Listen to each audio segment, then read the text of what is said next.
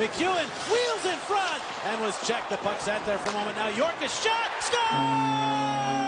Kev York's first in the National, and it's 2-1 Philadelphia. This is episode 92 of the Liberty Yell. Danny Briere here with Chris Stumpo. As always, how are you, buddy? I'm doing good, actually. It's been a good weekend. We finally got a step in the right direction as Flyers fans. It's a baby step. Like, don't get me wrong. There's still a dark tunnel we have to go down here, but it's the right step, finally. And that's refreshing. I'm not dancing on anybody's grave here, man. But, I mean, is this just not a breath of fresh air? I mean, I'm sorry. It's a breath of fresh air. Like you said, it's a little step. It's just the beginning. It's the first domino to fall. But, man, it feels like a weight has been lifted off my shoulders. It really has. I'm sorry. Yes, Chuck Fletcher has finally been fired. Danny Briere had a press conference today, and some of his quotes, actually, it's funny because some of his quotes, I was like, if Fletcher said that, I definitely would have been pissed. But because it's Danny Briere, the new GM, I'll take it. He kind of just played the prototypical things that you would say in an introductory press conference. I mean, the only thing that he kind of gave away a little bit was the Flair thing. When he was asked about Brent Flair and his future with the team, he gave Flair a ringing endorsement. Loved what he does for the team, his quote-unquote track record, which is still to be seen with Flair, and Chuck Fletcher's drafts previously. But, I mean, that was the one time, I think, today, because I listened to the entire thing, that I think we had any kind of insight into what he wants to do. Because, I mean, yeah, he said, I'm not afraid to use the word rebuild, but, I mean, that's a give me. He probably came into that press conference thinking, okay, all I have to do is just do what Chuck refused to do, and I won't have the fans calling for my head. You know, it was a good press conference, but it wasn't. He didn't give us anything other than the Flair thing, which I didn't expect him to. But it's just a breath of fresh air, in my opinion. Like, I get that Briere has been there, and he was handpicked by the guy we just fired, blah blah blah. But I mean, he's not like a 70-year-old guy who won cups back in the 70s. You know what I mean? Like, this is a fresh face. And, yeah, he played for the team and blah, blah, blah. You're going to hear that from people. Oh, I don't want a former Flyer. I'm so sick of that. But I get that. But it's not Bobby Clark. It's not Paul. It's not the buddy club that we constantly talk about on this pod. It's fresh faces. It's maybe Chris Pronger gets hired as the president of hockey operations. And you have him and Briere as a duo. That would be pretty cool. But Briere's a young guy, and I think he's going to be ready for this role. I think he's going to be named a full-time GM in the next month or two. They're kind of hinting at it already. Yeah, I mean, Briere basically said it today. Like, hey, I don't mind the interim tag, but yeah, I'm probably going to be named GM. That's what it seemed like to me if you read between the lines. But it was good. Like I said, breath of fresh air. Flyers fans are happy, and like you said, you don't like to dance on, quote-unquote, dance on anybody's grave, but like you said before we hit record, this wasn't out of left field with a hockey stick, you know what I mean? This was due for a very long time, so it's exciting for Flyers fans. And they knew it. That's the weirdest part, is like, after he got fired, all these reports came out. Well, the Flyers planned to fire him at the end of the season anyway. It's like, well, why did we just have this filler year with, like, him up there as, like, a puppet? It really made no sense to me. The timing, especially the deadline. Yeah, the timing didn't make sense. I mean, if you really look at it, like, why would you give him the trade deadline? If, like, was that the final straw for them? Which I mean, it was bad. Don't get me wrong. Oh, I mean, we'll get into the trade deadline soon, but I mean, all you had to do was look at the past 3 years. I mean, this guy, Chuck Fletcher, I'm talking about, took over this team with cap space, top 10 farm system, Claude Giroux, Wayne Simmons, Jacob Voracek, and he turned it into a dumpster fire with no cap, with the cap to the ceiling, injured players, just bad moves all around. It's just, I don't know how you can sit there and be like, ugh. It was time. Like you said, it was way past time for him to go. And it's almost like a put him out of his misery kind of thing. Like, I texted you the other day. I was like, shame on this organization for even having him out there still at season ticket holder meetings and press conferences to just get dunked on repeatedly. Even I saw him smiling at the season ticket holder meeting while he was getting booed. Like, he knew what was coming. He knew the reaction was going to be poor. And I just felt like he shouldn't even have been put through that. But nonetheless, it's over. And speaking of the old boys club, there's also been talk that changes could be coming from up there, like with Dave Scott potentially retiring. Not confirmed, but there was a report on that.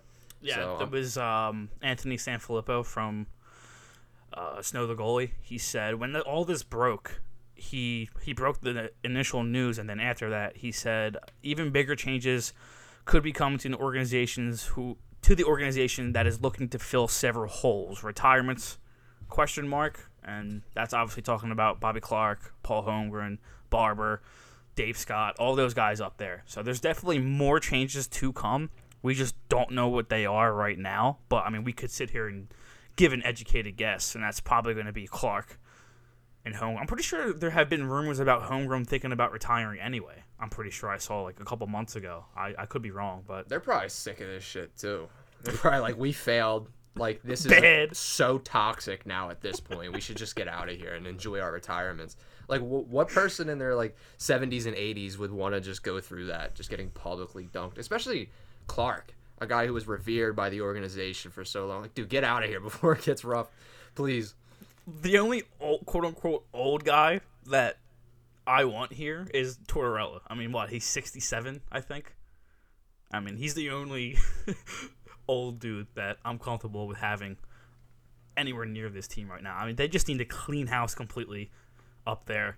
Get rid of Clark, get rid of Barber, get rid of Holmgren, let them retire, let them do whatever they need to do. But fresh faces. And I love the fact that they have come out and said that we're replacing both roles. We're not joining the roles together like Chuck Fletcher had, both GM and president of hockey operations. They are hiring a GM, and then they are hiring a president of hockey operations. So I like that. Oh, it's a great thing to do if you have a young GM who's getting his first like crack at it. It's a great thing to have a buffer in between. Which makes me think the president of hockey operation is going to be a guy that has a track record. Like, people have thrown out Pronger, and yeah, he has a little bit of experience in front offices. I'm pretty sure he worked with Florida for a little bit. But if Briere is going to be your GM, which I'm like 97% sure he's going to be the full-time GM, you would think that they're going to want a little bit more experienced guy on top of ahead of Briere, just for the point that you just mentioned with how young he is. But we'll see what they do. There are a lot of names out there. I mean, you have Ray Shiro. Did I get that right, or did I just say his dad's name? No, that's him. Okay, that's him. Pronger, obviously. I haven't seen too many other guys out there other than those two. Those have like been the main two names that I've seen so far. I saw Lindros thrown around. Lindros, I did see Lindros, and I saw Tulusky. I think he works in the Carolinas front office right now. So yeah, there have been a couple names, not anything kind of crazy so far, but I mean, I'm just looking forward to them announcing these next two roles and then really starting to get into the offseason and this draft that's coming up. I mean, it's a huge, huge draft, like Briere said today, for the organization. Like, they're really hoping they land a guy that's going to help them for the next 15 years. You know what I mean? I mean, that's what you should draft at 5, 6, especially in a draft this deep. So, like I said, Danny, breath of fresh air. I know you feel good. I feel good. I mean, we've said all season, this is the first domino to fall for any fan to start seeing the light at the end of the tunnel. Now you could start looking ahead. Now you could think, all right, well, maybe if Hayes goes at the draft to Columbus, you get that number 5 or potentially higher. I mean, that's another thing we could get into later, is the potential of that pick, especially with the rate we keep losing games and teams like Arizona, Vancouver keep winning them or gaining points. But you can start looking towards the light at the end of the tunnel, and hopefully getting some guys back from injury, getting some more young guys in here, some old veterans out of here, and then finally we could start to get on that upward trend where as a fan you don't feel like you're just wasting your time watching these games every night. So it's definitely an exciting time compared to the rest. Not to completely change, go off topic of what you just said, but why the fuck would Columbus want Hayes? Like, why was that a thing? Dude, I'm not complaining. Listen. Oh, no, not at all. But, like, why? I have no idea. It absolutely makes no sense, especially if there's not, like, a crazy salary retention involved. I will take it all day. All day. Yeah, that doesn't really make sense to me at all. Like, maybe Colorado would have been interested at the trade deadline but couldn't make things work because of money, and hey, we'll return to that talk when the draft comes around. But I'm looking at my phone and reporters are reporting that Columbus? Like, I understand that they're probably going to land. They are going to land a top 3, top 4 pick. They're going to get a stud. Probably either Bedard or Fantilli. So you got Bedard, you got either Bedard or Fantilli, Laine, Gaudreau.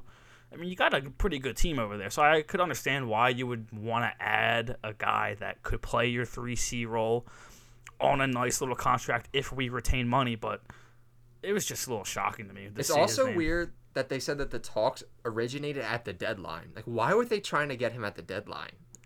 That's also kind of weird. Like, the offseason's one thing. I don't know. But they started these talks at the deadline, and there was some heat to it. That's kind of strange. Like, what is I wonder if Columbus has an issue where they have Gaudreau, Laine, a lot of great offensive forwards. They're not so great in their own zone, and they're just looking at an all-star two-way forward that they can get. And much like Chuck Fletcher a few years ago, maybe they're just strapped at their options, and they're desperate, and they're trying to get Kevin Hayes. I don't know.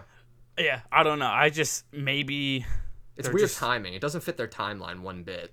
But like you said, Danny, I am not fucking complaining. If you want to take Kevin Hayes off our hands, by all means, do it. I mean, that's going to be him and Provorov are gone. I mean, if you read between the lines with what's been going on for the last 2 months, those two guys, despite Tortorella actually liking Provorov. I mean, I think Provorov's the one guy on that defensive core who hasn't been healthy scratched this year, other than Risto, maybe, I think. Because Sanheim's been scratched, D'Angelo's been scratched, Sealer's obviously been in and out of the lineup, Braun too. So, yeah, Provorov and Risto, I think they're the only two guys who haven't been healthy scratched. But with the writing on the wall, from what I've seen the last couple of months, it's going to be Provorov and Hayes as the two main guys that will go in this summer. So we'll see what Briere could get in return for them. Yeah, isn't that weird to say? Yeah, it is. I was just last night. It was just weird to think about to me. I was like, Danny Briere is really the GM. That's crazy. My favorite player growing up, other than Claude Giroux. Yeah, I literally remember him playing. Like growing up watching him playing. It's crazy that he's the GM now. It is, and the press conference, like watching him speak today was, like I just said, it was weird. Like it was just, I'm used to you scoring goals in the playoff, not as my GM, but it is cool. And if he brings us back to glory, I mean, what a story that is in itself. That's what I think it was Drunk Gritty on Twitter. He was like, the year's 2025, and the Flyers are about to land the number 1 seed, and they're up 5-3 against Pittsburgh, and the camera pans to Danny Briere, and the fans just start shouting, Daddy B, Daddy B. And I was like, oh, that'd be perfect. the hype videos that could be made, already thinking about it. I mean, you would be on the ball with that one. But speaking of Danny Briere and Chuck Fletcher being fired, we have Anthony DeMarco joining us. Anthony was on the ball with this Chuck Fletcher news the morning before it happened, I'm pretty sure. He was like 1 o'clock in the morning. We're getting tweets from Anthony saying that there's something happening in the Flyers world, and he was right. So, Anthony, welcome to the show. Thank you for coming on. Thanks for having me, boys, and I appreciate the kind words. Very hectic week. Right. Kind of glad it's over. It was a lot of fun while it was going on, but yeah, kind of glad that it's over. I'm enjoying my sleep again. Let's put it that way. I'm sure you are. From the draft, I mean, not the draft, the trade deadline, followed by the Chuck Fletcher crazy news. I'm sure you're tired. Absolutely. Yeah, it's crazy. I was actually just telling my fiance this because she's just like, babe, like you're working a lot and all this. And I said that I'd actually told my boss, Dave Pagnotta, before, like, I think it was last Monday following the trade deadline. I'm just like, dude, I'm going to take a week or so off. I'm going to just kind of unplug. Maybe I'll just do some like opinion pieces on whatever, but I'm going to like kind of unplug from like the digging and stuff. Mm-hmm. And he's just like, yeah, no problem. And then this shitstorm really, the party kind of got started on Tuesday is when I really started hearing everything and started digging. And then it really boiled over into the wee hours of Friday. And I actually didn't even sleep on Thursday night. So I was up for like a good 30 hours. And then obviously the Inquirer officially broke the news. There's some things I could say about that, but I won't out of professionalism. But all in all, it was a crazy, crazy time. And I think most people are happy with what ultimately went down early Friday morning. I mean, you were on the ball. You had our group chat jumping every day. So hats off to you, man. Well, I really appreciate the kind words. It's obviously not as easy when you're not a local outlet and you don't live in the same city, the same state, the same country, obviously. But I am in the same continent, so I have that much going for me. But yeah, I really appreciate the kind words, and I'm happy I was able to give you guys some positive news going into the weekend. Absolutely, absolutely. But me and Danny were just talking about Chuck and everything that transpired, and the one thing that always came up in the conversation was the timing of it. And obviously Chuck Fletcher was on the way out. Everybody that follows the Flyers knew that. But just the fact that it was right after the trade deadline and not at the end of the season, it was just what can you say about the timing of this? The timing of it is basically a direct result because of the reaction to the trade deadline. And I've said this numerous times over the last 8-9 days since the deadline came and went that like the future of the Flyers was not dependent on Chuck Fletcher trading a JVR for a 4th or 5th round pick. Like, let's be honest. That non-trade ultimately will be rather inconsequential in the grand scheme of things. But like has been the biggest issue with Chuck Fletcher going back to last summer, June, July, is the optics. And I think that Chuck Fletcher almost, and I'm not going to sit here and say he was a good general manager. He failed. We all know that. But I think Chuck Fletcher looked so much worse because he continuously shot himself in the foot. And, you know, like I had someone tell me last week that like they would be like at times pulling their hair out because Chuck would just go out there like a buffoon and inadvertently gaslight fans, and he would. And you know, for all that Chuck did bad, you know, people have called me like we can swear on this show, right? Just to confirm. Yeah, absolutely. But yeah, like I've had people call me like a Fletcher dick rider, or like, oh, you're just gobbling his balls, or you're whatever. And I'm just like, you know what? It's because I have a hard time personally smearing someone that I know to be a very good man and a very good person. And look, that doesn't mean you get to keep your job. You know, my grandmother, I like to think, is one of the nicest women on the planet, but I don't want her running to be like the head of Canada. You know what I mean? I get that. So you don't keep your job based on being a nice person. But I've had people tell me, like, you know, what he's done over the last 18 months have made my life a living hell, but I'll still always vouch for him as a person. But over the last couple months, specifically the last couple weeks, especially his comments before the deadline, he really kind of kept shooting himself in the foot to the point where the optics were just so bad. And then obviously after the deadline, after the town hall, it just boiled over to the point where Dave Scott and ownership said, you know what, I don't think that we can do this any longer. And I think that's more of a testament to what I've been saying for a long time here, and what I was told last week is like, yeah, Chuck Fletcher needed to go. He was a part of the problem, but this overhaul has to go well beyond Chuck Fletcher. And I think the fact that the timing was so indecisive going back to December is indicative of that.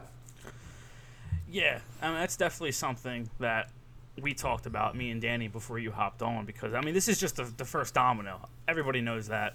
There are other changes apparently coming. Anthony Sanfilippo, when he tweeted all this out and all this was being talked about, he also followed it up with the organization is looking to fill other several holes, retirements, question mark, and obviously you think of Barber, you think of Clark, you think of Holmgren, and them possibly retiring. So are other dominoes going to fall within the next couple of months? I mean, that's what everyone would think, right? I think that everyone, and I'm not going to include the coaching staff, right? Because I think they're kind of like out of like harm's way because they are so new, and John Tortorella basically has carte blanche here, and he'll use himself as a human shield if it takes. Yes, he will. But exactly. So I think everyone in that front office, not named Danny Briere, should be fearful of their positions, and that includes Dave Scott. Now, do I think Dave Scott's gonna get fired? No, but I would be willing to bet a large sum of money that he, quote unquote, retires before the start of next season. And what I was also told, and something that I wrote in my article on Wednesday morning, was that Dan Hilferty's appointment as the new CEO of Spectacor should not be looked at as a coincidence. He is a big power broker in the area, and I've been told that he's already started to, introduce himself to everyone around the organization. And Danny Briere in his media availability today referred to Dave and Dan. So we already know that Dan Hilferty is going to be playing a big role. And I asked someone the other day, like, would it be fair to say that he's spearheading this? I think that was maybe like an overstatement. That was more speculation on my part. And the person I spoke to said, but he's definitely coming in here to really look over things. And I think things are going to be changed in a big way. And in the case of the advisors, I was told that specifically Bill Barber and Paul Holmgren are the ones that are maybe around a bit too often given their roles as advisors. I asked, one person, like, hey, do you even know what Dean Lombardi does? And then I was told, no, nobody knows what the fuck he does around here. So I do think that there has to be a big seismic shift in the way that upper management runs things. And I think we're going to get that. And aside from Danny Briere, and this even goes to the likes of, Brent Flair, Barry Hanrahan, who runs the salary cap, maybe to a lesser degree, guys like Tom Minton and Alan McCauley. I think everyone should be watching their backs closely here, unless your name is Danny Briere. Speaking of Flair, he's actually one of the guys that Briere gave a ringing endorsement to. So I shut that live stream off thinking, okay, Briere is obviously safe, and I think Flair's safe too, considering what Briere just said about him. And maybe that was just Briere coming out and trying to give Flair a nice little two words kind of thing. But I don't know. I kind of read into it as Flair's safe, and he might still be running this draft coming up kind of thing. Well, look, I've always vouched for Brent Flair. I think he's an amazing talent evaluator. And I do think that when we look back on the Chuck Fletcher era 2-3 years from now, we're going to say, like, you know what? There wasn't a lot of success. There were some bad moves, but, like, they drafted fairly well. And I think that's a direct result of Brent Flair being so good at what he does. And I think that you've even seen that in Minnesota. Like, sure, they turned the corner after Chuck Fletcher left, but you see a lot of the guys that are still cornerstones of that team, and Spurgeon and Brodeen and Dumba and Kaprizov, Eriksson Ek, like, these are all Brent Flair draft picks. And I do think that Chuck Fletcher and Brent Flair, for all their faults, were very good drafters. But, I think that Brent Flair will ultimately end up being a casualty. And I think it's kind of unfair, but it's kind of like a guilty by association thing. Like, I do think Danny Briere was genuine in his comments. With all my limited dealings with Danny Briere, like, I haven't spoken to him more than a handful of times here and there. But I've always gotten the sense from Briere that, him and Brent Flair work together. But, so I think that Danny Briere is very genuine in his comments. But at the end of the day, let's be honest, Danny Briere isn't going to be making every decision as it pertains to hockey ops.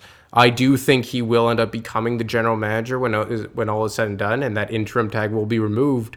But obviously, he's not going to be the owner or the owner apparent like a Hilferty or a Scott, and I don't think he's going to end up being the president. And I think that Danny Briere is the only guy in hockey ops right now that has the full backing of the business side in Comcast. So that's why I think that, unfortunately, and I say unfortunately because I think Brent Flair brings a lot of value to the team, I think he will ultimately end up being a casualty. Which is a shame.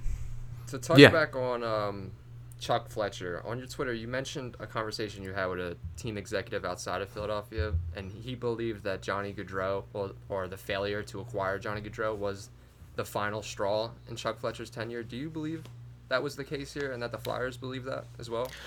I don't think so. And this executive that I was speaking to was basically talking like the league wide view on what was going on, because it was like the worst kept secret in the world that Johnny Gaudreau or was willing to take a discount and would have given the Flyers probably a very good market value and wanted to come here. Like, everybody's known that for the last several years. And this executive told me that from his vantage point, like, that was the beginning of the end. And look, from a Flyers in-house standpoint, I don't think so. I think that I will still stand by that it was the ultimately best move, even if Chuck Fletcher kind of fell ass backwards into it. The result was the best outcome, especially given what we know now and them entering a rebuild. But I think that the clock kind of started once the season went off the rails. And we know that it was close in December, but we know that Dave Scott was swayed by the advisors and, the moderate success the Flyers had coming out of the holiday break. I think they went 10-4-2 between the holiday break and the All-Star break. And I think that just kind of speaks to the misdirection at the very top of the organization. Like, what, a 15-game sample size is going to sway you one way or the other on who's heading up your hockey ops? Like, that's kind of speaks to the bigger issue that has been at hand here. Against weaker opponents as well. Yeah, that's it. Like, but I think it speaks to the fact, like, why is Dave Scott the guy making a decision on who's running the hockey ops? Like, he's not a hockey guy, and that's fine. Like, I'm not gonna criticize the guy, but it's not his background, and it's just never made sense to me that the general manager is in direct contact with the owner. Like, it makes no sense. Like, I've drawn the comparison countless times, but what you see in Toronto, that's owned by a telecommunications conglomerate like Comcast in Canada, you don't hear their top executive dealing with Kyle Dubas. That's why Brendan Shanahan's there. But to kind of go back with the top executive question that you brought it to, I think that from a league-wide perspective, because Fletcher and Dave Scott had voiced the aggressive retool thing, something that Chuck Fletcher, I believe, admitted publicly was a stupid comment to make, I think everyone was just like, so you want to spin this around in short order, but then you pass on one of the best wingers in the game who's willing to give you a discount to go there? And I think everyone around the league was just kind of like waiting for the shoe to drop ever since the summer. But internally, I think it was way more kind of like back and forth because of Dave Scott's, indetermination. Not that my opinion matters on this, and or when I thought personally the shoe was just going to drop with him. But when Tortorella came out, I think it was a month ago, or maybe a little bit more than that, and gave this is a kind of a rebuild speech, and they kind of let Tortorella talk instead of it being Chuck Fletcher kind of thing. That was when I was like, okay, they know that Chuck Fletcher can't come out here and say this because of the rebuttal that would follow. So they're letting Tortorella say this. That's fine and all, but at the same time, you're doing that knowing for a fact that you cannot put your GM's name on that. So, I mean, right there, you're already dead in the water. Like, it's just his word holds no water with the fans anymore, and you know that. And Danny said that before we invited you on. Like, this was something that was coming for weeks. I mean, for months and months and months, and everybody knew it. And that was just kind of when I was like, okay, yeah, I don't think this organization has any kind of belief in Chuck anymore. If they're letting Tortorella go out there and say it, knowing that they can't put it in Chuck's name because of obvious reasons, it was just like, okay, just do it at this point kind of thing. Yeah, I don't think you're off with that. But one interesting thing that I heard on Friday or Wednesday, all the days are kind of bleeding into each other at this point.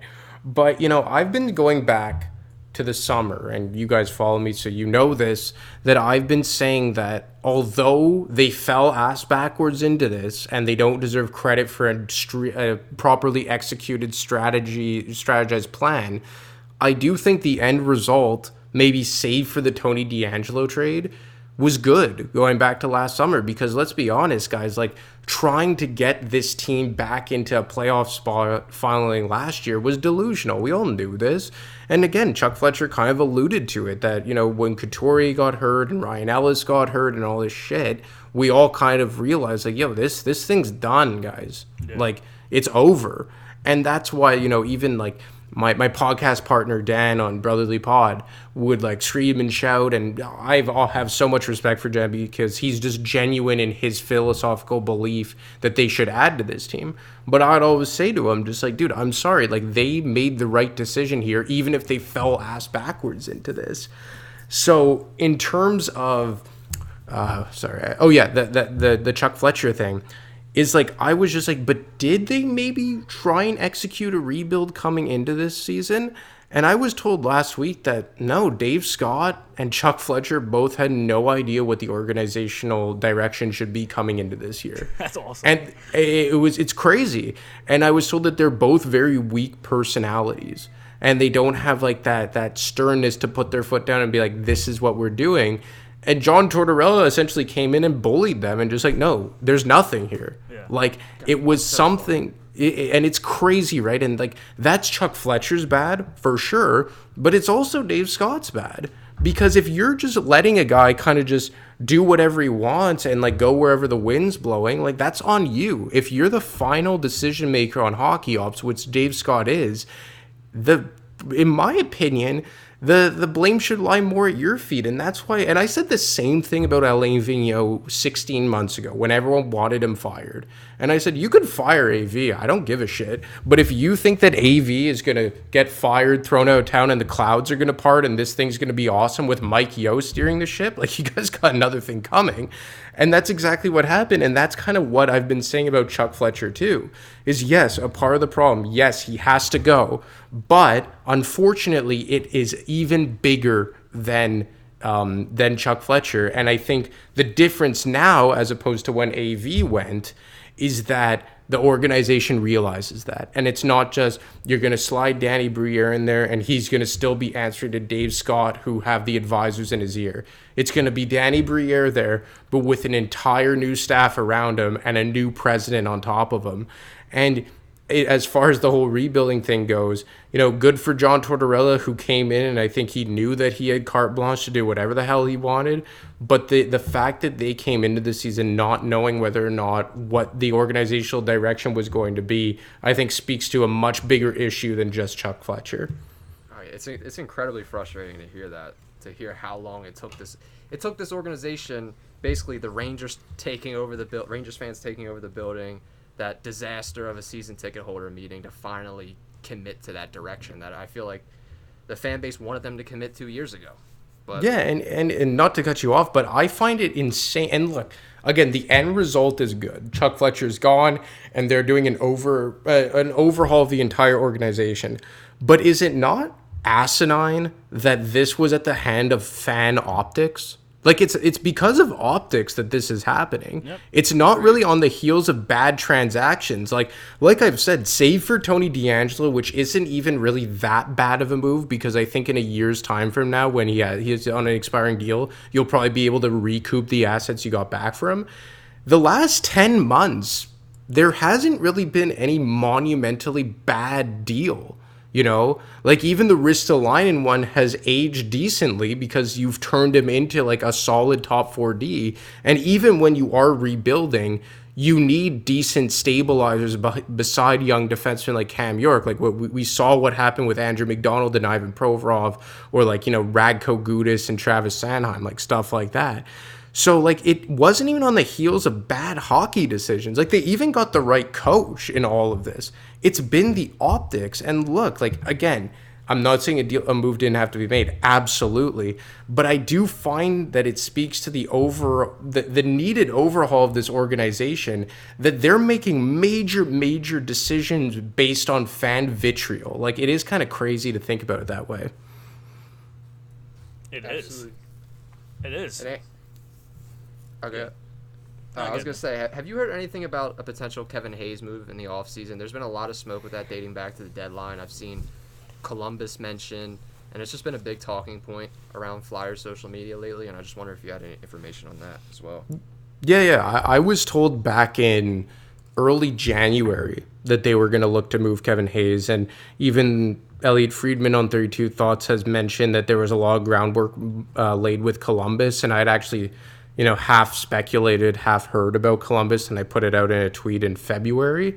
And I would I'm fairly confident that Kevin Hayes will not be a Philadelphia Flyer next year, because I think that if you make Kevin Hayes a $4.75 million player, and I've heard that they're going to probably retain a third on it, which, given the fact that they're entering rebuild, who really gives a damn? Yeah. I think that there's value for Kevin Hayes, and obviously he's tight with Johnny Gaudreau, as we know. I'm pretty sure he has a very good relationship with Rick Nash, who works in the Columbus organization. So I would be fairly shocked at this point that if Kevin Hayes is in a Flyer uniform, and I think Columbus is a decent landing spot because of his personal connections and because of the fact that that team could use some veteran centers. So, and that's one decent thing, at least, is that maybe he laid some groundwork for some bigger deals on his way out. But I mean, I think Kevin Hayes is a guy that's not going to be around next year. We were actually talking about how it's kind of weird that Columbus would be the team that would be in on him. I heard Carolina around trade deadline time was a team as well, but at the same time, I mean, I do think it's weird that they were in on him, but at the same time, Columbus never expected to be this bad going into the season. I mean, they got absolutely railed with injuries at the beginning of the season. I'm pretty sure Blankenship, their defenseman, was playing on a broken leg against us. Like, he was like the only healthy defenseman on the team. Like, obviously, they didn't think they were going to be that bad, but at the same time, do they think they're going to like turn it around with this top 3 pick and, hey, let's be able to add Hayes on a good, decent contract as a veteran guy kind of thing? Like, that's the only way I can just make it make sense in my head, because Columbus being in on him, yeah, if we eat money, it's a decent contract because he's not a bad player, but it's just the contract that he's on. So they must think they're going to turn it around next year, huh? Yeah, I believe so. And you know, Zach Werenski's been out for how long, right? And he's probably far and away their best defenseman. And if you look at the moves that they made last summer, you know, you signed Sean Corrali to a 3-year contract. You signed Johnny Gaudreau to a 7-year contract. You signed Eric Gudbranson to a 4-year, $16 million a year contract. You extend Patrick Laine 4 years at a shade under $9 million.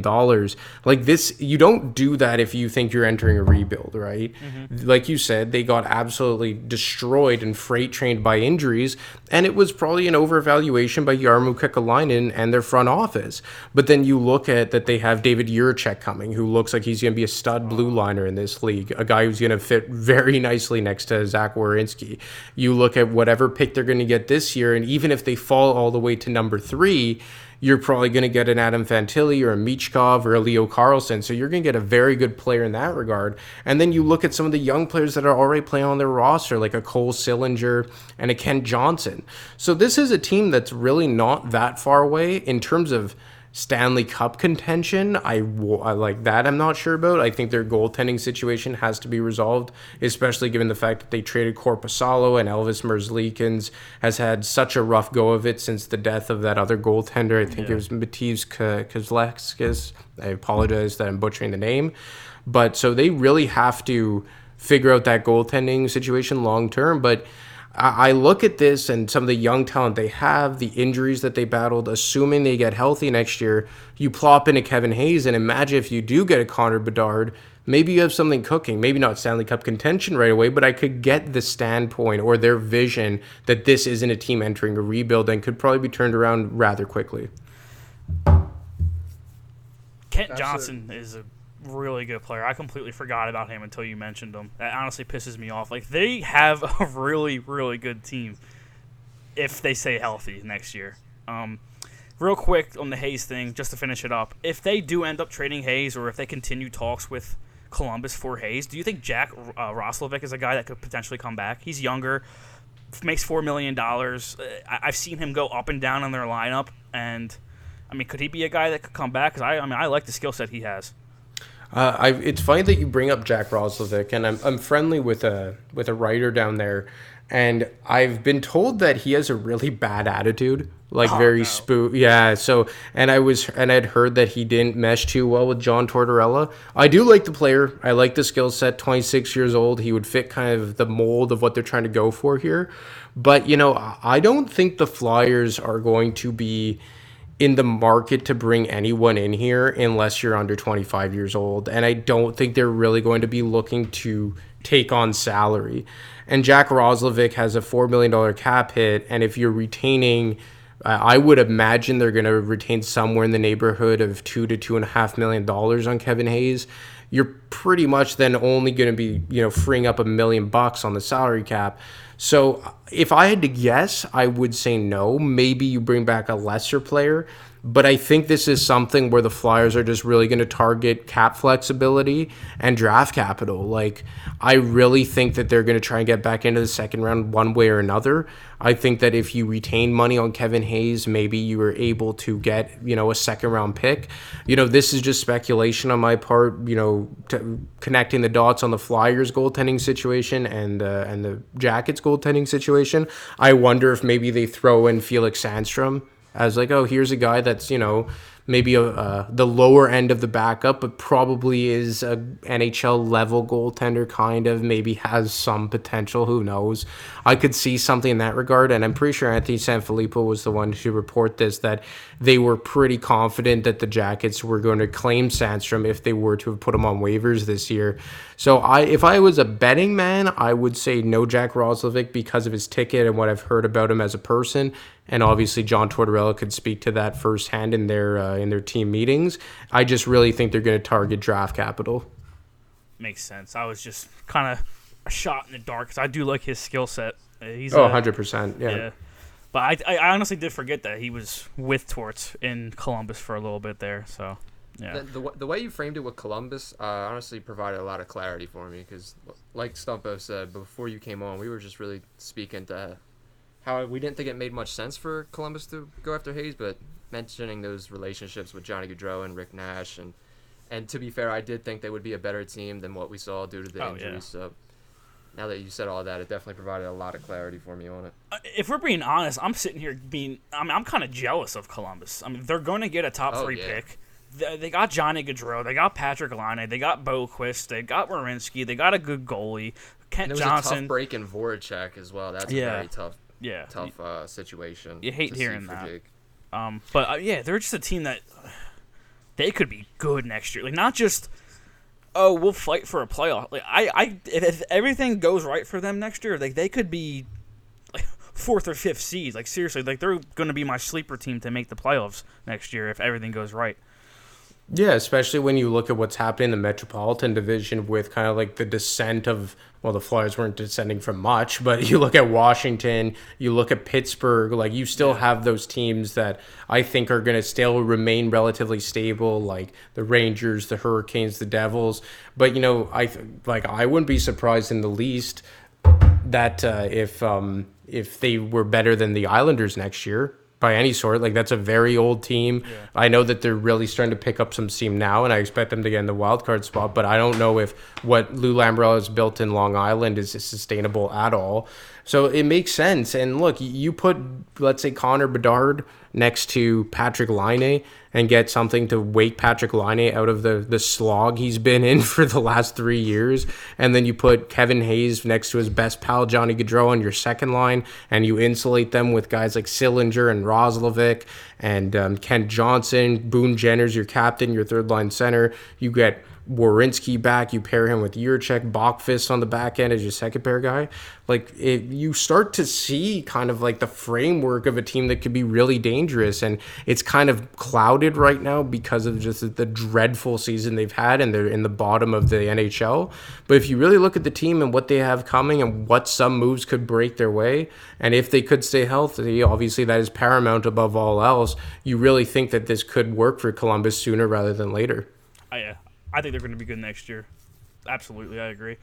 Before I ask you about Cutter Gauthier and what you think happens with him, I want to talk about a trade. Danny, I don't know if you saw the trade or anything like that, but the one trade in this trade deadline, which was a historic trade deadline, by the way, insane trade deadline, Toronto trading Rasmus Sandin to Washington, which I have loved what Washington has done this trade deadline. I think they have handled this trade deadline and them going into the offseason absolutely beautifully. I mean, they unloaded Hathaway and Orlov. They got a first-round pick back for that.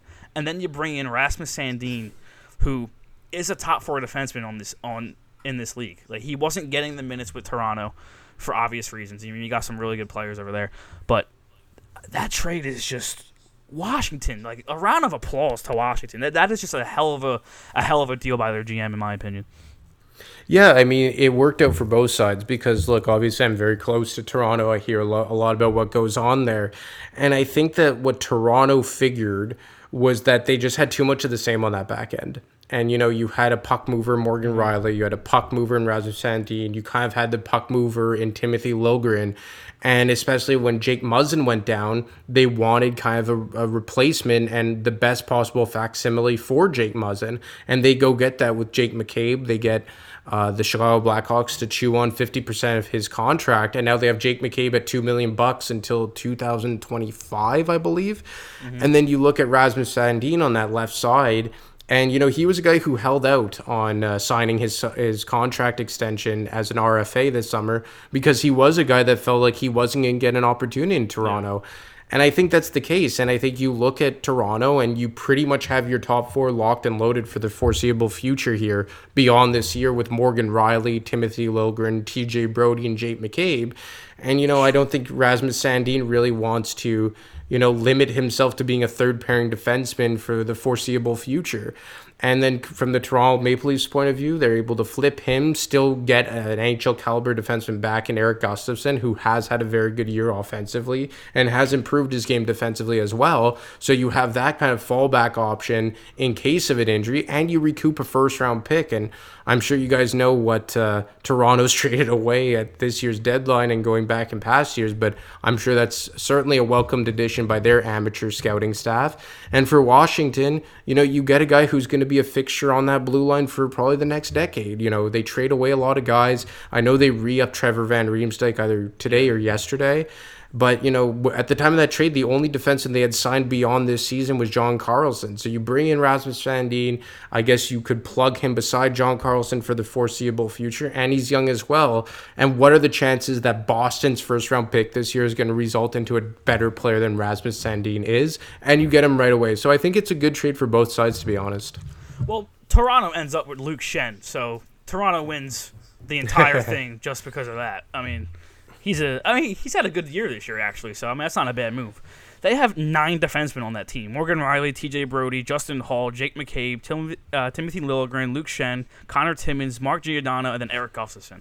I mean, they are ready for the playoffs. They really want to beat the Lightning. And they might get kicked out of the first round against the Lightning. Hey, you don't know. You don't know. We'll see, but and that's not even counting. That's not even counting Jordy Benton and Victor Mete, who's on LTIR. So you pretty much are 11 defensemen deep in terms of NHL-capable bodies here. And, I mean, good on Kyle Dubas, to be honest. Like, there's nothing more than a general manager could have done than what he's done this year. And he's a lame duck GM, right? So he's completely swinging for the fences. It's actually a really good point. I was listening to Steve Dangle's podcast last week, and he said just that. I mean, if they get kicked out first round, you can't really look at Dubas and blame him. I mean, what else is he supposed to do? He's putting the players around his skill players that he thinks complement them well. Like Luke Schenn is a complementary player down on your third pair. Bunting, they traded for Jan Krok. There's a lot of guys that just scream like roles kind of player, and I really don't think there's anything else he could have done to do that. Yeah, and kind of like what I've mentioned about, Chuck Fletcher here, about him kind of following marching orders to an extent, not to say that Dave Scott was deciding who to claim off waivers, but in terms of icing a competitive team. And I'm pretty sure that Dave Scott was the one at that press conference 14 months ago to say aggressive retool or implied, and then Chuck said, I can't completely remember how the chips fell ultimately. But people don't realize that that's Brendan Shanahan given the organizational philosophy. He's the one that said we're building around and we're sticking with Matthews, Marner, Nylander, Tavares. And it's Kyle Dubas' job to work around that philosophy and get the necessary pieces to try and maximize that philosophy to the best possible. So, I mean, like, it's not his fault that they've decided to go with these 4 players for all these years. Yeah. He's the guy that's tried to insulate these pieces. And if you're a guy that's stuck with that philosophy, and it's not a bad philosophy, like I'll never, bet against, building your team around for highly skilled forwards. But in today's flat salary cap, it's very tough committing 50% of your salary cap to 4 guys. But in the confines of that type of philosophy and salary cap structure and roster construction, I think Kyle Dubas has done the best possible job. And honestly, I hope they do advance the first round. I mean, I think Leaf fans deserve some kind of success. I want a Game 7. I want the dramatics of a Game 7 just because I know that fan base would explode. And like you said, Anthony, it's not normal for that to be the way you build a hockey team, especially in the salary cap era that we're in. But I agree. I wouldn't be like, no, I don't want William Nylander, Mitch Marner, John Tavares, and Austin Matthews. I mean, you make do with what you have, and like you said, I think Dubas has done literally all he can. I mean, now, if I'm Dubas, I'm walking into that locker room and being, all right, boys, it's up to you now. Go play, you know? Yeah, and to their credit, they signed all of those contracts before COVID hit.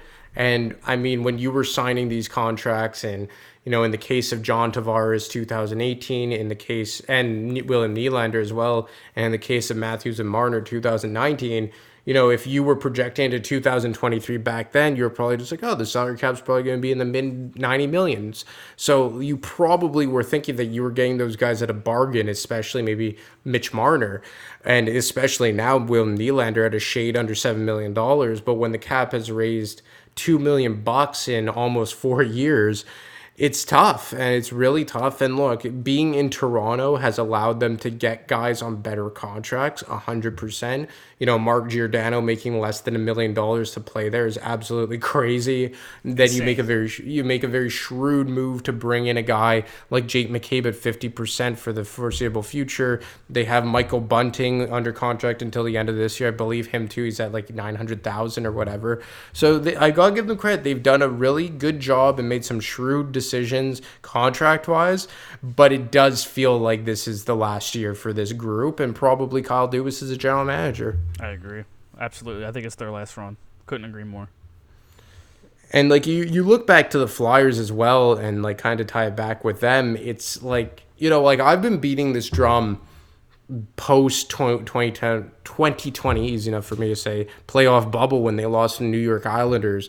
And I know that was the first year of AV and Chuck Fletcher, but in terms of that group, the Giroux, the Voraceks, the Couturiers, I guess to an extent as well, the Lautons and the Konechnys, I thought that should have been the final straw. But I think that we've heard Dave Scott's, like, and you heard Dave Scott bring it up numerous times that he kept leaning on 2019-20, 2019-20, 2019-20. Well, you know what? Like, maybe if Giroux, Voracek, and all those guys were still in their mid-20s and they hadn't gone through so many losing seasons, I could have maybe subscribed to that. But I think that's something that had to be realized 2 calendar years ago. Maybe something that Toronto's realizing if this year doesn't work. That was easily the most frustrating part about Chuck Fletcher's tenure here. It was his inability to realize where the organization was and his weird obsession with just putting Band-Aids to try to capture Giroux's last couple years with the Flyers. It was just so frustrating, and I'm so happy. Actually, not happy to watch a guy lose his job, but I'm so happy that You're relieved. Yeah, relieved. I'm happy that we're going to get a fresh start. All these guys in the front offices are they're not going to be here. Briere's going to be surrounded with a veteran president of hockey ops and just completely different people in that front office. I'm ready for it. It's giving me a sliver of hope, Anthony. It's giving me a sliver of hope. And if we're being honest here, and I guess this is the only reason why I've ever cut Chuck Fletcher like some slack, is that even in the way he was hired, it was so unconventional and done on a whim, where like I've heard through the grapevine that Ron Hextall was fired, I believe it was November 28th, 2018, because following just an ass kicking to the Leafs on Hockey Night in Canada on a Saturday night. And I think I've heard this through the grapevine, so don't take my word on it. But I heard that it culminated because he told Dave Scott, "Don't tell me how to run a fucking hockey team." And then the hammer came down and he was gone. So you fire Ron Hextall, who had complete autonomy on hockey operations, even though Holmgren was president, at the end of November on a whim with no concrete plan. And then obviously you're overhauling your management team and your front office in the middle of the season in early December. And it came down to, I think there was one more guy involved, but it was mainly between Fletcher and Bill Zito. And you go with Fletcher because of his experience and obviously his ties with the Flyers front office and Bob Clark. And to be honest, I know everybody like thinks Zito's some like hockey god, but like I'm not overly impressed with what he's done with the Florida Panthers either. So I don't think either of them would have been great additions. But then you remember that he's brought in, and I'll always remember this, with the bias for action. That's what everyone attached to him, because he came in and Holmgren and Dave Scott said, your plan, like not word for word, obviously, but he was tasked with saving the Ron Hextall plan. And you've heard other people reference this before, but I remember Fletcher when he was just like, Ron left a good situation here. The cupboard is full. We have all these prospects. We have this cap space, blah, blah, blah, blah, blah. Evidently, those prospects were dog shit, and only a few of them really came to fruition. Like, from when Chuck Fletcher took over to now, what are the Ron Hextall picks that have really solidified themselves in the NHL? And I'm not counting Provorov, Sanheim, and Konechny because they were already here. But I could think of two. And it's Wade Allison and it's Morgan Frost. And they're fine players, but they're what? At best, middle six guys on a good day. So we found out that it was a very overrated prospect pool. And we found out quickly that there wasn't much tread left on the tires of Claude Giroux and Jake Voracek as the leaders of this hockey team. So I think you couple the delusional vision and the bias for action garbage, along with the fact that Chuck Fletcher is just a heavily mediocre GM, and then you bring in the flat salary cap and the fluke injuries, and you just get this bundle of garbage that has been the last, not the first year, because I think the 1920 was a very good year, but the last 24 months or so. And the fact that you couldn't realize that, especially following the 2021 COVID shortened season, is crazy to me. And I think it's just the fact that going back to when Fletcher was hired, it was doomed from the beginning. And the last thing I'll say on this before I throw it back to you guys is that the one person I spoke to said, and he stressed this, he said, Chuck wasn't great at his job and he failed, but he was doomed from the beginning when they gave him the president of hockey ops title 6 months into his tenure. And that too, I was told, was a panic move because Homer had let it be known that he was retiring at season's end. Hexy was supposed to take over, and he had been with the organization for going on 5 years at that point. And then they do this organizational overhaul in December of 2018, and they just feed Chuck the keys to the kingdom. And I think it's absolutely ridiculous, even how many years removed are we now? Almost 4 years removed, that 6 months in the organization, Chuck Fletcher is the end-all be-all of hockey ops. And even if he was a good GM, I think that was a gamble that you shouldn't have been taking. But I just think that everything coupled together, and this is not excusing him as an executive, heavily mediocre, and he failed. He shoulders a lot of blame here, if not the majority. But I do think the guys above him who instilled him in this position 6 months into being here set him up to fail as well. Danny, what have you been saying for months about the people that Chuck has been working under and how it seemed like they didn't really want to point the finger at Chuck, because if they pointed the finger at Chuck, they were kind of pointing the finger at themselves as well? Exactly. Like, they felt as well. This is how I felt. They felt as if they played just as big of a part in all of those mistakes as he did. So admitting that he failed would be in notion admitting that they failed as advisors as well. And that's perfectly said. And, it was when I was watching AV become public enemy number one, and you guys remember this. And look, I know Alain Vigneault very sparingly, obviously, but I'm from Quebec. I see it when a Quebecois has just fucking had it and doesn't give a shit anymore, and that was Alain Vigneault. But everyone was just like, this guy's the devil, he's the problem, blah, blah, blah. I'm just like, you don't think Alain Vigneault knew that this was a pile of dog shit waiting to be set on fire? Like, he knew. So, and then he probably said, I don't give a shit, because it's their fault upstairs. And then in some level, I don't think Fletcher had that same mentality. But, you hear that term, the snake rot from the head down, if I'm not butchering that. And that's kind of like what I've thought about this. Yes, AV part of the problem, Chuck Fletcher part of the problem, Brent Flair part of the problem. But, to think that firing AV and putting in Mike Yeo would cause the clouds to part. To think that firing Chuck Fletcher and putting in Briere and still reporting to Dave Scott to think that clouds would part, it's nonsense. And you could acknowledge that Chuck Fletcher failed as a GM and had to be fired, but also acknowledge that he was far from the only problem here. And I think the fact that we're hearing all this stuff and we will be seeing more big shoes to drop is indicative that finally Comcast has realized the same thing. Finally. About damn time. Last question from us, Anthony, is Cutter Gauthier just wrapped up an impressive NCAA season. What do you see the Flyers doing with him from here on out, and do you think what they end up doing will be the best for his development in the end? You know, when you instill a new regime, which is what we're seeing here, I always like to give the benefit of the doubt. You know, maybe I'm just a positive person or try to be. So I'm going to give Danny Briere and who's ever making these types of decisions the benefit of the doubt here. And I think John Tortorella is going to play a big, crucial role here as we go forward. And I think that they have to make the right decision, right? Because Cutter Gauthier, and look, this is not accounting for whoever they draft in 3 months' time at the draft, but he, as of today, is their crown jewel. He is the only guy that has a snowball's chance in hell at being a superstar in this league. I think he ultimately just ends up becoming a good first-line player, but he has that outside chance of being a true game breaker here. Is that going to happen? Who knows? I'm not a prospect guy, but you've seen a lot of people already talk about, like, oh, you see what Juracek's doing at the pro level in the AHL. Did they fuck up? I mean, to be honest, if you would have taken Juracek, then people would have been like, oh my God, you had a first-line caliber player right at your fingertips. You pass on. Like, at the end of the day, like I was told numerous times last summer, we need everything. We need help everywhere. So I think Gauthier and Juracek, assuming both of them hit their theoretical ceilings, would have been the proper pick. But to answer your question, I have to believe that they make the right decision because it is imperative. And look, they're going to get a good player this year. Are they going to, in all likelihood, probably not get a top 3 pick? You're probably not going to get a Fantilli or a Bedard or a Carlson or a Michkov.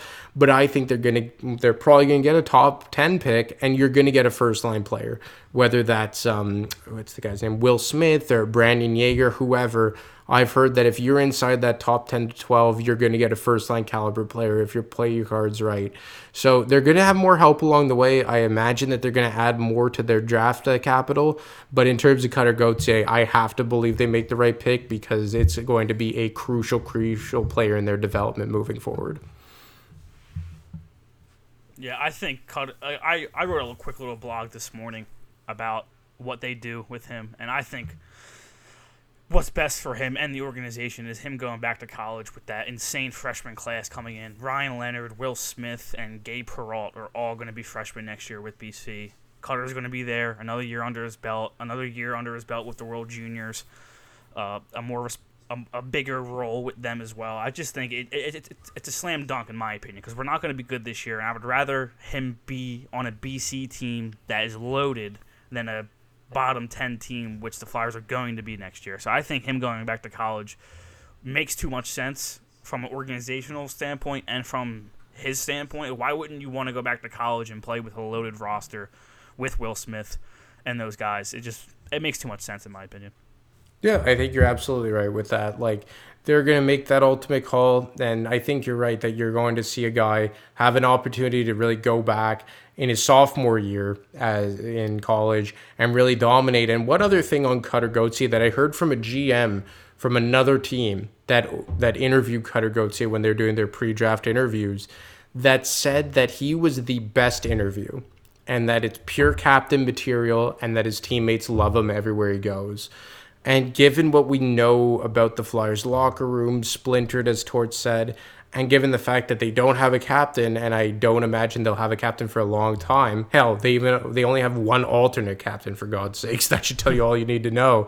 I can't help but feel that his character played a large factor in why they took him. And that's not to say there aren't tangible reasons. There's a lot to like about Cutter Gauthier from an on-ice skill perspective. But from what I've heard about him from another GM, so outside the Flyers organization, mention how good of a character and how good of a kid he is. I think that is, I guess, another reason for optimism when it comes to Cutter Gauthier. All right, so Cutter Gauthier is the next captain of the team. That's what you just said. Danny, write it down. It's happening. Hey, you know what? When I was on Stick to Hockey with Jay, we were actually talking about like the whole captain thing. And to be quite honest, guys, like I know maybe in Philadelphia it's a completely like wild concept to not have a captain for extended periods of time, but like I wouldn't be surprised if there's no captain here. Not to say that it is Cutter Gauthier, but until a Cutter Gauthier is on this team. Like you look at Calgary, they haven't had a captain since Mark Giordano left. Like there are a lot of teams that go a long time without naming a captain. Like just to give you an example, like Toronto's captain right now was John Tavares. Mm-hmm. He was named captain in October of 2019. The previous captain was Dion Phaneuf. There was no captain in between there. So it's not a foreign concept for teams entering multi-year rebuilds to go long stretches without a captain. I think that we could see it. So not to say it is going to be Cutter Gauthier, but it might be that long until we see a captain. I'm fine with that. If they want to take their time naming a captain and not name Scott Lawton because he likes the Flyers and he likes the logo and the crest, I'm fine with that. Just make the right decision. Name a guy captain when it's time to name. Like when it really hits us, it's going to hit the fan base. It's going to hit John Tortorella. It's going to hit everybody at once. We'll know who the captain is when it's time. Like Tort said, we'll know the captain will arise when the captain arises. Yeah, and you know, like you don't want to kind of force feed it. Like I remember someone telling me the first year that Giroux was captain in 2013, he was captain, but Timonen was captain, right? So you don't want to just kind of do something to appease the fans. And to your point, I think that at this point, Scott Lawton would be the low-hanging fruit. Obviously, if Sean Couturier ever exists again, I shouldn't say that. I know he's dealing with a lot of injuries, but like, you know, I'm fine with Couturier coming back. Obviously, good player, but like he still has that Giroux Voracek vibe to him, and that just like I just want nothing to do with that era anymore. I don't want to see it. I don't want to hear about it at all. Ivan Provorov has seen a letter ripped off his sweater, and who knows if he's even here next year. Like I don't think the captain's on this team because even from another standpoint with Scott Lawton, like if we're being honest, guys, Scott Lawton on a cup team is what, a third line left wing, fourth line center in my opinion. At best. Yeah. 4C, third line left wing. That's how I've always kind of pegged him. You know, good Swiss Army knife, a guy who can move up and down your lineup, but in a fully healthy roster. Yeah, so we agree on that. Yeah. And I do think that, not to say that your captain has to be the best player, but he has to be one of the best players, right? I couldn't agree more. Absolutely. Like I love the days where Jason Smith got trotted out there on the third pair wearing the C. I loved it, but it's not the same. It's not the same anymore. It's a star-driven league, and you need the guy to lead from the top. And I'm not saying that he has to be your first line center like we see it in Colorado. McKinnon is in their captain. Landeskog is, but I do think it needs to be a player that plays in like your top 4 or your top 6. Landeskog has like the same kind of vibe that Lawton has, but Landeskog is actually really, really, really skilled too. Exactly. That's so. It. Yeah, Anthony, I just want to thank you for coming on again. It's always a good conversation when you come on, man. I really appreciate it. No sweat, guys. Thanks for having me on. You guys do great work, and let me know anytime. I really enjoyed this. We're definitely going to hit you up again. You, man. Thank you. Take it easy. Have a good one. Thank you once again to Anthony DeMarco, now becoming a recurring guest on here, and I'm glad that's the case. Yeah. He's a tremendous guest to have on the podcast. Good dude, and he knows hockey very, very well. A lot of insight today. A lot of insight. I was going to ask him if he wanted to talk about the McEwen to L.A. move and the Patrick Brown to Ottawa move, but I feel like we would just be sitting here talking about fucking nothing if we did that. Absolutely nothing. No, I thought we did a good job of asking the pressure points in the fan base, the big talking points in the fan base right now. Absolutely. I don't even. You might even know this happened, but the Flyers signed Will Zumlik to a 1-year ELC deal. He played for. And now I am definitely butchering this name of the university he played for. Bemidji, something like that. Oh, like BEMIDJI. State University. He had 21 points in 36 games. 1-year ELC. I don't know anything about him, so just to throw that out there. Anytime we sign a guy like that, I always think back to Mike Vecchione and how people were telling me he was going to be a good player. Mike Vecchione. I haven't heard that name in 88 fucking years, Danny. Holy shit. That's what those kind of deals always remind me. He still plays, you know that? He plays in the AHL. He's like a bona fide AHL, like Cal O'Reilly type guy down there now. Good for Vec. Yeah, so he's kind of made himself a little home. But what I want to talk about for 5-10 minutes real quick is the draft. And obviously that's the main vocal point in a lot of Flyers fans' heads right now, including mine. I mean, it's the only thing I think about. Mine too. It's the only thing you really can think about. I mean, yeah, so quite literally the only thing. I mean, what the best thing that's happened before Chuck getting fired is Ron Hextall getting fired. That's pretty much what we were celebrating a couple years ago. It's the only thing that we have gotten or been able to get excited about. But right now we are 1, 2, 3, 4, 5, 6, the 7th worst team, I think. Let me count it again. 2, 3, 4, 5, 6. Yeah, we are the 7th worst team in the league right now. Montreal. We are trending to be the 5th worst. We are. Montreal is trending a point behind us, and then Arizona is 2 points behind us.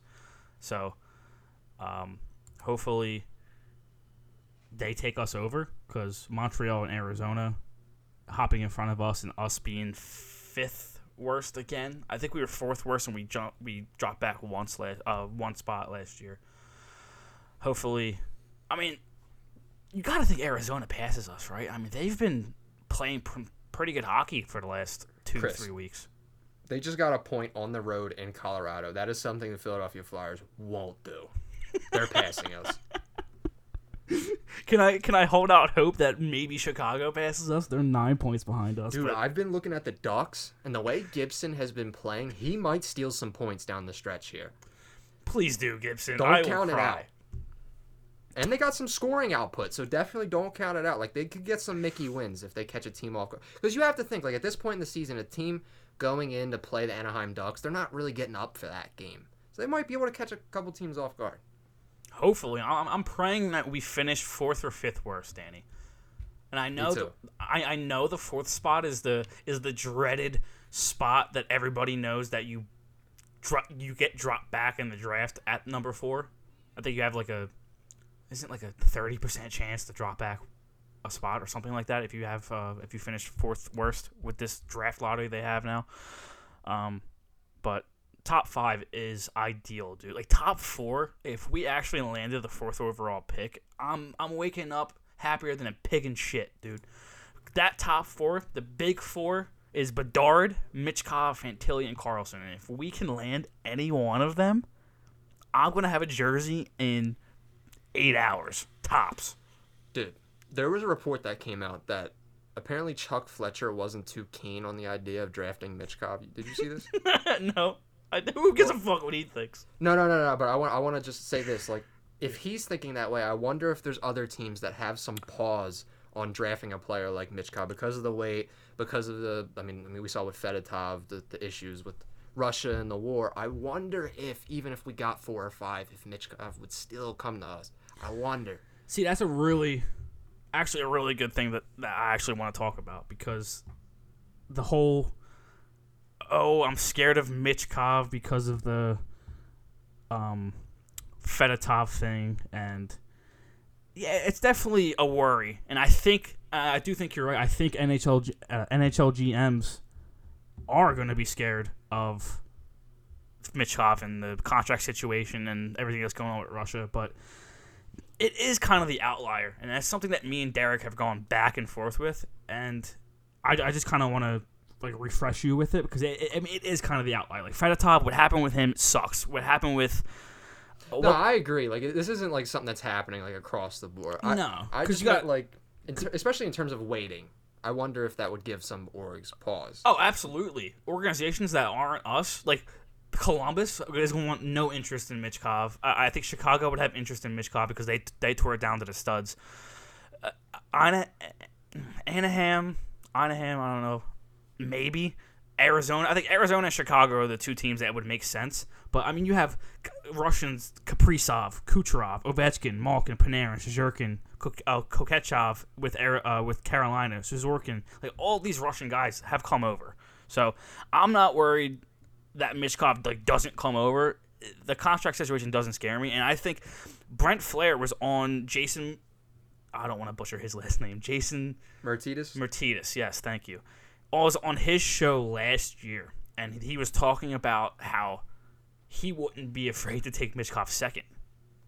and that was almost a year ago. And Michkov has been playing really, really well in the VHL this year. He played a little bit in the KHL, but I mean, he's just going to be a superstar. And with the timeline that we're now going to be in, if we land 4 and he's there, I don't even think you think about it.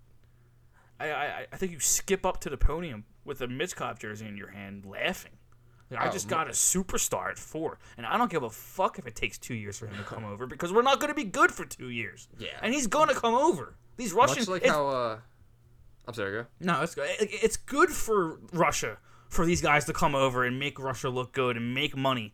It's good. I just listed all these guys that have come over, and what happened to Fedotov sucks, but it's the outlier. It's absolutely the outlier. Michkov is going to come over. KHL and Michkov. The KHL has already told Michkov that they will honor that and let him leave. Like, it's already been said and done. I'm not scared of Michkov. The only way I'd be scared of Michkov if I was like Columbus, and I'm not trying to wait 2-3 years for you to come over. For us, it makes sense. We're not going to be good for 2-3 years. Arizona plays in a fucking college stadium. They'll wait 2 years. Chicago, they tore it down to the studs. They'll wait 2 years. But those are the only 3 teams that I could see debating them, and that's why I need Arizona to hop over us. Bad. And Columbus, if they land first overall, they're not going to take Michkov, so I just get past Columbus, and then hopefully we're there ahead of Arizona, and you take him, because he's a superstar. He's going to be a star in this league. So who knows? We might end up getting some luck and moving up ourselves. But to Anthony's point of us falling ass backwards into an unintentional rebuild, I think Michkov fits that mold even more. Like, they're falling ass backwards into a guy who fits their timeline more perfectly than the other guys would. Yeah. I mean, the other guys would be great, of course, don't get me wrong. But it would just line up better, and it wouldn't give them some sort of false confidence that they could be better than they are in the moment. That's really the thing to me. Is like, if you take Michkov, it kind of cements, like, all right, we're really committing to this plan here. Absolutely. I think he just aligns with our plan beautifully. I mean, like I said, I would skip up to the podium and take him. Real quick before we end this, I just want to talk about Corey Promen. He is the prospect guy, which I'm sure you've read a lot of his articles over the years. He is the prospect guy for The Athletic, and he came out with a list like a week ago. And like Will Scalching, somebody that I look up to when it comes to prospect, he is a terrific prospect guy. If you haven't already been following him, follow him. He was talking about on his last episode this list, and I respect Promen. He puts in the work, obviously. So, but I can't say I agree with this list. Listen to this list, Danny. 1 Bedard, 2 Michkov, 3 Fantilli, 4 Carlson, 5 Nate Danielson, 6 Will Smith, 7 David Reinbacher, 8 Daniel Boot, 9 Kobe Barlow, and then 10 Samuel Hanzik. Now this list leaves out Oliver Moore, Zach Benson, Andrew Cristal, Taylor Daborski, Ryan Leonard, and Edward Shala. Leaves all of them out of the top 10. You know, like, these draft guys, I feel like they approach this how people who think they're big-braining fantasy football approach fantasy, in my opinion. Like, I'm just getting all these sleepers in here. I just want to be different. I don't want my list to be the consensus. I'm a well-known, like, highly intelligent prospect guy. It's like, that's what that feels like to me. Yeah, obviously I'm not sitting here saying I know more than Corey Promen. Like, I respect his ranking, but I can't sit here and say I agree with it. Like, how is Zach Benson not in your top 10? Oliver Moore is this year's Cutter Gauthier. Like, he's skyrocketed up boards. Pull up 10 other mock drafts from other well-known prospect guys, and I guarantee they have more of a consensus than what that list had. Yeah, it's just I just don't agree with it. This is the guy that had us as the number 1 prospect pool throughout the mid-2010s, and that prospect pool ended up being kind of atrocious. Yeah, DeMarco just kind of slammed that prospect pool. I mean, he was right. Like, it wasn't very good. Yeah, our development sucks. I was just making a joke at you. I was going to actually say that. Yeah, the players ended up not being the best. Like, Allison and Frost are the best players out of those two, and I still think there's room to grow for both of those guys. But I do think there's blame to be made with the development side of things. Like, if you would have taken those same exact prospects and brought them to a different team with a better development system, who's to say that they don't turn into different players? You know, it's just I think our development fucking blows. Our drafting's still to be seen, but the development is just the worst thing about this team right now, and that's something that they really need to fix. But that's another thing I'm excited to see with Danny Briere, because we know, like, dating back to the last couple of years, Danny Briere has been a voice in a lot of these young players' ears in helping them develop, teaching them how, like, especially with Konechny. Apparently he was in his ear all off season telling him, you got to get to the center of the ice more, you got to get near the net more. Yeah. And I know Konechny has slowed down as of late, but he still has scored the most goals that he has. You know who else Danny Briere liked? Morgan Frost. No, but yeah. But you know another guy Danny Briere apparently stuck his neck out for? Who's that? Hayden Hofshin. And I'm not kidding. Okay. John Tortorella came in his first day on the job. He came in and looked at the front office like, guys, this guy fucking sucks. And we didn't hear from Hayden Hofshin ever again. Thought that was pretty funny. DeMarco mentioning that that the vibe of the front office room was Tortorella just bullying everyone is hilarious. Because it's kind of just confirms what the fans really thought. And that's kind of scary at the end of the day, that what we all thought, the dysfunction, the lack of direction, was true. They didn't know what the fuck they were doing the whole time. That's no, insane. they Like, didn't.